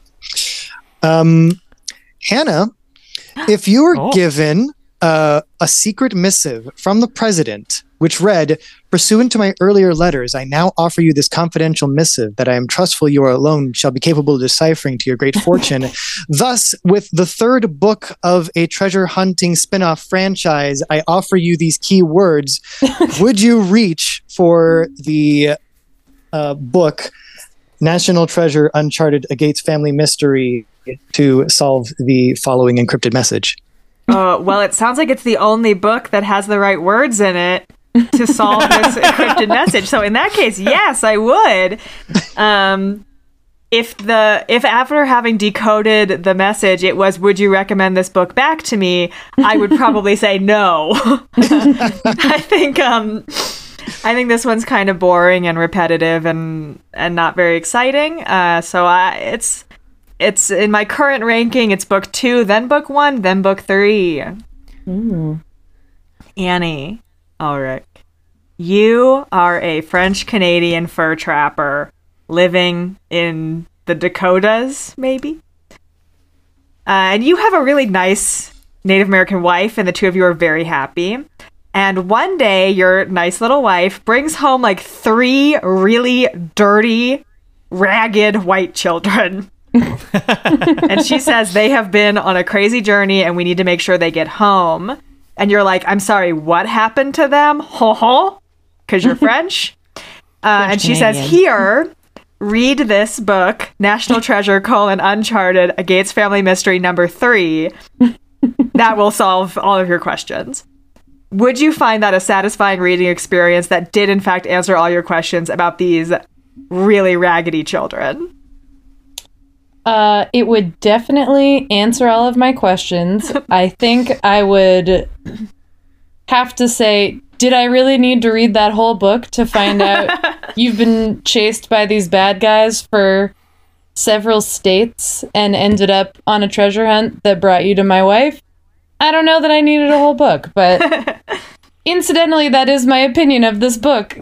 Did we need a whole book for that? But 170 pages, 13 chapters before we get to the treasure hunt. I just can't get over that. Every chapter, I was like, when is it gonna happen? When will they start treasure hunting? My God. Andrew Overby. Hello. You are a young street urchin who has now found comfort and a shelter with 2 nice strangers you met in Philadelphia. You've gone on adventures and now you just want to settle into a nice quiet life in Concord, Massachusetts. Would you entertain yourself by candlelight in the evenings reading National Treasure, Uncharted, A Gates Family Mystery? I have one question about my character. Do I even know the alphabet? Not only that, you have memorized many important historical texts. Basically, the only thing I liked in this book was the tabula recta explanation. It is a really aimless book, and I think, Annie, you touched on something that I hadn't really put into words, which is why is this a book? And it makes me think, this should just be a page in number 4, where a character in number 4 shows up as a grandpa and is like, I once tried to figure out the mystery of the medallion, but it took me on a wild goose chase through the Louisiana Purchase territory or whatever. This feels more of a something that you would hear in passing as part of a more interesting story than something that warrants 270 pages on its own. That being said, these books are intended for young adults, and they read pretty quickly, and I didn't not enjoy the experience of reading it. I just would never ever recommend it to someone. But did you learn anything about the Louisiana Purchase or the Lewis and Clark expedition or this time period in history, which I think is partially the purpose of these books? I learned Lewis's first name. Yeah. Okay. So what else can be asked? I can cut this. If not, Annie, do you have anything that you want to promote? I have been making t-shirts. What? For sale? Yeah. If people... Where are those available? Well, currently in a room in my house that you can directly contact me about. Okay, great. Drop your address. We're working on an Etsy shop, but if you like upcycled t-shirts that say the gay agenda on them, let me know. Also, I work in film and TV, and You'll see some spacesuits that I helped make in the TV show For All Mankind at some point. And there's a Jennifer Lopez. I think I'm allowed to. Yeah, it's all public and it like release is imminent. But there's a Jennifer Lopez movie that Netflix is doing called Atlas that we also made spacesuits for. Ooh. So you can check out those. Chase, what about you? What do you have going on? If anyone is in Chicago, next Christmas, a play of mine is being produced called Wise Guys, the first Christmas story about the three wise men and the hijinks they get to on the way to Bethlehem. So that will be going up in November of 2023. So depending on when this comes out, if you're in Chicago, this one's coming out pretty fast. Yeah, that sounds so fun. Put that in your calendar for next year. Guys, I'd like to say a couple of things about National Treasure: Edge of History, the TV show. Yeah. One, apparently it premieres tomorrow. Yeah, it does. Per recording time. We're so topical. Watch it right now. I didn't know that Harvey Keitel was reprising his role, which is cool. And it appears that one of the main teens is Harvey Keitel's, like, relative. So that's a fun little National Treasure vibe. That feels in line with these books. And apparently they filmed a bunch of it in Santa Fe, New Mexico, where I am. And I didn't even know it. What? Very Can't cool. wait to be like, I know that landscape. Anyway, that's all I wanted to say. Can't wait to touch base about that TV show later. To our listeners, please do remember to rate our podcast, review it, subscribe to it. We have a Patreon. It is patreon.com/authorizedpod. Of course, we will be back next week with National Treasure, Westward Bound, Gates Family Mystery number 4, which should be a lot of fun. And as usual, I'm going to close out the episode by reading a passage from a classic piece of literature. Please do let me know if you recognize what this is from by tweeting @authorizedpod. And we never say this, but Hannah and I are on Letterboxd, so I don't know. Oh, yeah, that's true. Yeah. All right. Benjamin Franklin Gates looked at the most recent clue he had gotten, completely stumped. I don't understand. It's just a church tower seen through the archway of a door. Riley thought, is the door open?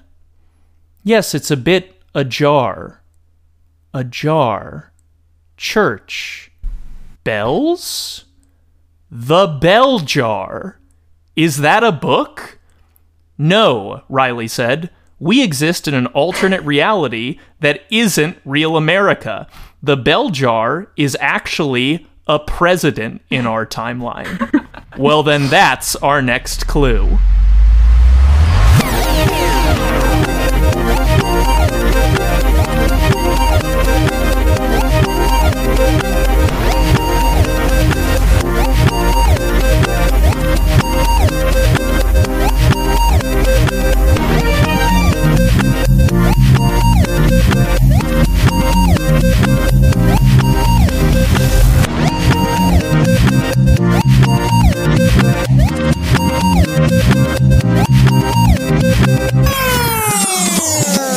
So, Hannah and I are on our third Gates Family Mystery. Even though our guests just joined this week, I think it's pretty obvious there's a bit of a structure to these. A bit of a, we have some ancestor of Benjamin Franklin Gates, and he's existing in proximity to some historical event, and then somehow that historical event is also linked to, you guessed it, treasure. And so here's the idea for this game. I am going to go to one of my favorite websites, wheelofnames.com. Oh my gosh. Into which I have dumped, and I think it's important, these are from the somewhat recent past, because in each of these books, the characters are, being like, oh, I heard that 80 years ago, I heard that 100 years ago, whatever. So these are all from about the last 120 years. I'm going to spin the wheel, and whoever's turn it is will essentially come up with like a 2-sentence pitch for what that Gates family mystery book would be. And so I'll go first to sort of demonstrate this. Here we go. So many names. Yeah. Chase, what does this wheel look like? I mean, it looks like if you had that spinning circle of doom on a MacBook, but it was just like divided into 1,000 slices. It is truly a pie chart that is it has like a million different little slits in it. Okay, so obviously this doesn't make any sense. We got the result examining a disputed. Now, each of us is able to veto one thing, but I have the underlying data for this, so we can actually figure out what this means. Okay, examining a disputed. I like that it came up with Edward Snowden is the resting spot it was at. Yeah, no, when I tested it out, I got Edward Snowden sitting down with the most respected journalist ever, Glenn Greenwald. All right. Oh, what a fun one. According to the census, the nation's population numbers more than 280 million on April 1st. Not so interesting. Then it says, more than a month later after the presidential election, the U.S. Supreme Court rules against a manual recount of ballots in certain Florida counties. Okay, great. So for mine, I'm going to say that, let's say, Edward Snowden Gates, I guess because it's 2000, a cousin of the Benjamin Franklin Gates character. Couldn't it be Gates? Couldn't it be Benjamin Franklin Gates himself? But here's the thing, Annie. It's not. So Edward Snowden Gates, he is incensed about the decision regarding the 2000 election and ends up uncovering that the reason that the Supreme Court ruled the way they did was because the hanging chads on those ballots contained clues to the Supreme Court's own hidden treasure. And so they did not want anyone to re-examine them. Amazing. Thank you, Chase. Chase, why don't we go on to you? And my pleasure. Here is a spin of the wheel. Sometimes it comes out really nice. Sometimes you get a whole sentence that's like, I remember that event. Hey! The entire year of 1978! 1978! The whole thing! The whole thing just says 1978. Chase, would you rather I search that in the doc, or do you just want to take this thing for another spin? Let's go for another spin. One more. Let's go for another spin. What does this say? And that it won't affect military readiness. Let's figure out what this is from. In 2010, an explosion and fire on the Deepwater Horizon oil rig in the Gulf of Mexico sends millions of gallons of oil into the sea. The spill kills 11 and is the largest offshore spill in U.S. history. I have a question, Andrew, about the rules of this game. Uh-huh. So the actual "and it won't affect military readiness" is not part of the thing you just read. Do we get to choose whatever part of the year 2010 we find would be most interesting, or just what you arbitrarily choose based on? I'm willing to hear the pitch of however you want to spin it, but I think it's very charitable of me to take like a giant block of text and pick the one that involves a military, or I'm sorry, an oil rig explosion. Okay, but what about the sentence that literally says Defense Secretary Robert Gates? Ooh, What? it's also about don't ask, don't tell, which I don't know. That feels like some good Illuminati lead-in. I just don't want Chase to Stuff. feel limited with what kind of story he could do set in the year 2010. I think I can work with this. I think I've got something going on here. So I give you your pick of the litter. Do whatever you want with 2010. all right. Am I taking the name Elena Kagan Gates? Is that the idea? Elena Kagan, a photo of her right next to this for reasons that are probably clarified in the block of text. Elena Kagan Gates, niece of modern-day Benjamin Franklin Gates, is investigating the Deepwater Horizon explosion and learns it was a cover-up for the discovery of a sunken Spanish galleon that British Petroleum did not want people to discover, and so it was all a big cover-up. Cool. So it's sea gold? Sea gold. Hell yeah. Hell yeah. They only wanted people to look at the very surface of the water with all of the oil and fire, and not what was like fathoms below. Mm-hmm. I can see the tagline for the back of the book. It's what burns above hides below or something. That's cool. Ooh, I love that. Yeah, grammatically it needs a little rejiggering, but Where there's fire, there's water. Annie Ulrich, since you're in a pitching mood with that incredible tagline, let's have you spin the wheel. 1983, the U.S. invades the Caribbean island of Grenada? After a coup by Marxist faction in the government. Annie, would you like to take or veto this? You have one veto. No, this one feels pretty solid. Pretty right. All right, 1983. So, Benjamin Gates's estranged uncle, hence why we never hear his father talk about any siblings, is working for the U.S. government when it invades the Caribbean island of Grenada and through. Oh, it's a 2-line tagline. I'm getting too detailed, aren't I? No, you're good. You basically just have to wrap it up now. How's treasure involved? Okay, great. Ben Gates's estranged uncle, who works for the U.S. government, is wrapped up in a U.S. cover-up that prompts the government to invade Grenada after a coup, which would reveal one of the U.S.'s secret treasure bases that it set up during World War II. Wow, we have secret treasure bases in other people's countries. That's so fucked up. I love it. I mean, not entirely inaccurate.